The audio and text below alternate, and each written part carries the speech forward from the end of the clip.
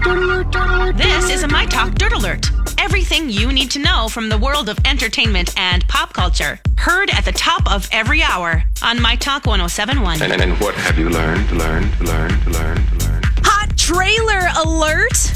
A new trailer for Star Wars The Rise of Skywalker hit YouTube yesterday, and people are very excited. There is a new scene where C-3PO is saying his goodbyes to the gang, and this is the last of the 9 films in the main Star Wars storyline. But never fret, Disney has many Star Wars properties coming to you in the near future. It's goodbye to this little slice of it. And I was going to say, and they maybe thought it was the goodbye to the first slice of it when they did the first 3. I'm just saying.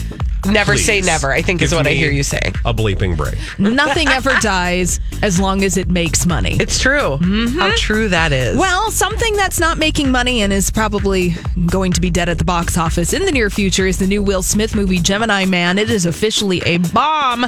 The Hollywood Reporter says it's on pace to lose $75 million or more. It's made about $118 million so far, but cost at least $240 million to make. Woof. I can't even say that I know what it's about. It's Will Smith.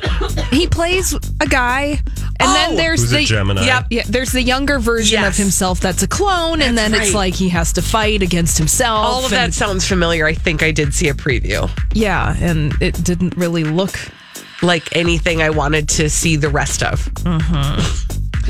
And go Gemini Man.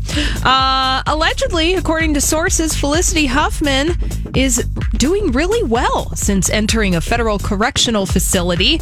But less than 2 weeks ago, her husband William H. Macy and daughter Georgia visited her on Saturday for a few hours. Sources saying the visit was hard for her daughter, and that Huffman is in a room with inmates with a toilet in the middle of the floor. Okay, see that again.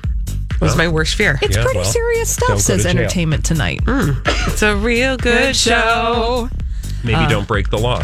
Now, Felicity Huffman is expected to be released from custody after serving 14 days on October 27th. So she will be out next week. Best of luck to her, by the way. By the way, that's Sunday. Yeah. A week from Sunday. It really happened. It went quick for us, I think is what we're saying. All right. That's all the dirt this hour. For more, check out mytalk1071.com or download the MyTalk app.